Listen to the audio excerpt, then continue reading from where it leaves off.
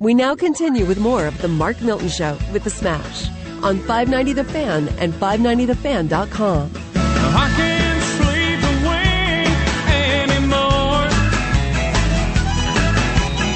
Ever since you first walked out the door,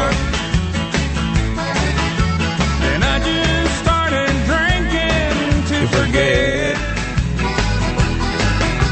But I don't think the worst has happened yet. Here we go. All right, you're listening to the Mark Milton Show with The Smash, one of his favorite songs coming back from the break that Mavericks. I protested, but Solly insisted on playing. Who is that, the Mavericks? This is Mavericks, man. All right, it's not bad. It's not bad. It's fantastic, man. It's fantastic. Flaco Jimenez is playing the squeeze box on there, man. Not bad. Not bad, Smash. I'll give you that. This is the Mark Milton Show with You The wouldn't Smash. make it a day in Texas, man. That's Texas music. I All right. probably wouldn't. You understand what I'm saying? Well, luckily we're here in Missouri, broadcasting from the Miller Furniture Studios, live on KFNS, 590 The Fan, and 590thefan.com. Smash, we were talking last second about rising fuel prices. Yes. Another thing that continues to rise is home prices. If your home value has risen, and you have not taken advantage of a refinance or a cash out refinance to pay off some debt, there's never been a better time. And I would encourage you to give my buddy Andy Newbold with First Bank a call if you're in the market for a mortgage, maybe a new house or a refinance. Like I told you, we did a cash out refinance to pay for the big backyard project a couple years ago because we had a lot of equity in our house, so we were able to pay that off through a cash out refinance. And if you've got consumer debt or credit card debt that you want to pay off using the equity in your house, really never a better time to do it. Plus, from a tax standpoint, that interest that you pay on your mortgage may be tax deductible, whereas your credit card debt, your other debt, would not be. So be sure to check out Andy Newbold. You can email him at andy.newbold@fbol.com. You can also look for him on Facebook, Andy Newbold, First Bank.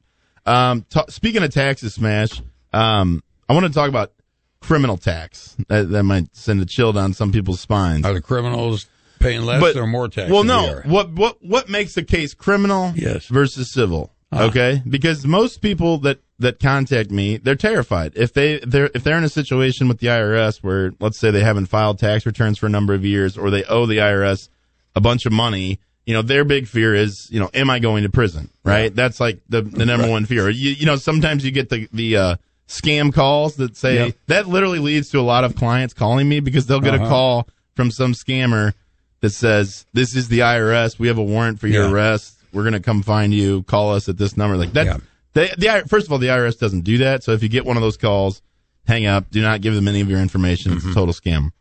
But what I've found in my experience as a tax lawyer, tax resolution attorney is, for the most part, the IRS, the government, they want you in compliance. They want you to get back into the system. If you've got a number of years of unfiled tax returns, they just want you in compliance. And then once you're in compliance in terms of filing, and let's say you do owe a significant amount of money to the IRS, you have options. There are things you can do, like a payment plan or, an offer in compromise where you offer to settle your debt for less than what you owe.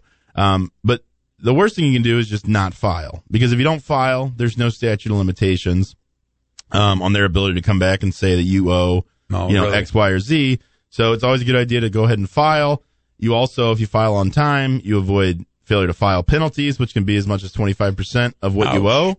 So even if you can't afford to pay it, not filing, you're going to add another 25% onto your tax bill by not filing. Brother. And so again, back to my earlier about, why would the government prosecute someone for tax evasion? We've seen over the years guys like Wesley Snipes or other high profile people who get prosecuted for tax evasion and things like that. And what they're really looking for is willful acts, right? So people who are sort of willfully evading tax. And usually it's in the case of, a business that's not reporting income or a business that's claiming bogus deductions, things like that. I mean, that's the kind of conduct that gives rise to criminal charges or the prospect of a criminal charge. And keep in mind, criminal tax cases are fairly rare. The Department of Justice Tax Division, which is where I used to work, has to authorize any criminal charges brought under the federal Internal Revenue Code, 26 U.S.C.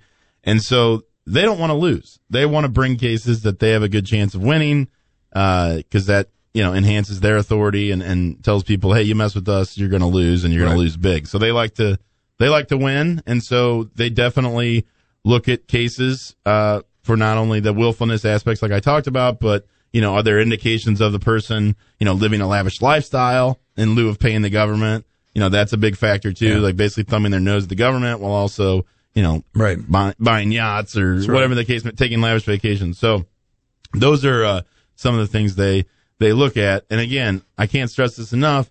Compliance. Get yourself with somebody. If you've got IRS problems, if you got years of unfiled tax returns, don't let another sleepless night go by. Make sure you're doing things to try to address it, because it's not going to go away. It's not. When you say compliance with who?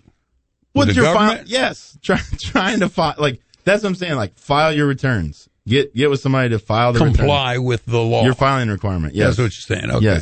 Yes, okay. That's what I'm saying. And then, like I said, we can address the debt later. You can figure out a plan to resolve it. But too many people I see, there's usually some event in their life where it causes them not to file, and then it snowballs, and they become paralyzed with fear, and they think, if I just bury my head in the sand, it's going to go away, and it usually doesn't go away. Mm-hmm. And the longer it goes on, certainly that only increases the risk that government could come along and say, hey, maybe this is a criminal tax case. Maybe we want to look at this and maybe bring criminal charges. Mm-hmm. I'm not trying to scare anybody, but I'm just saying. Scaring me? No, see, we got you back into compliance. That's a good point. See? Thank you very much for that. I'm serious. All right, you're listening to the Mark Milton Show with the Smash, broadcasting from the Miller Furniture Studios here live in Kirkwood, Missouri today on Sunday, August 20. What did we say it was? The 22nd of August. We're going to take another break. We'll be right back to wrap up the show.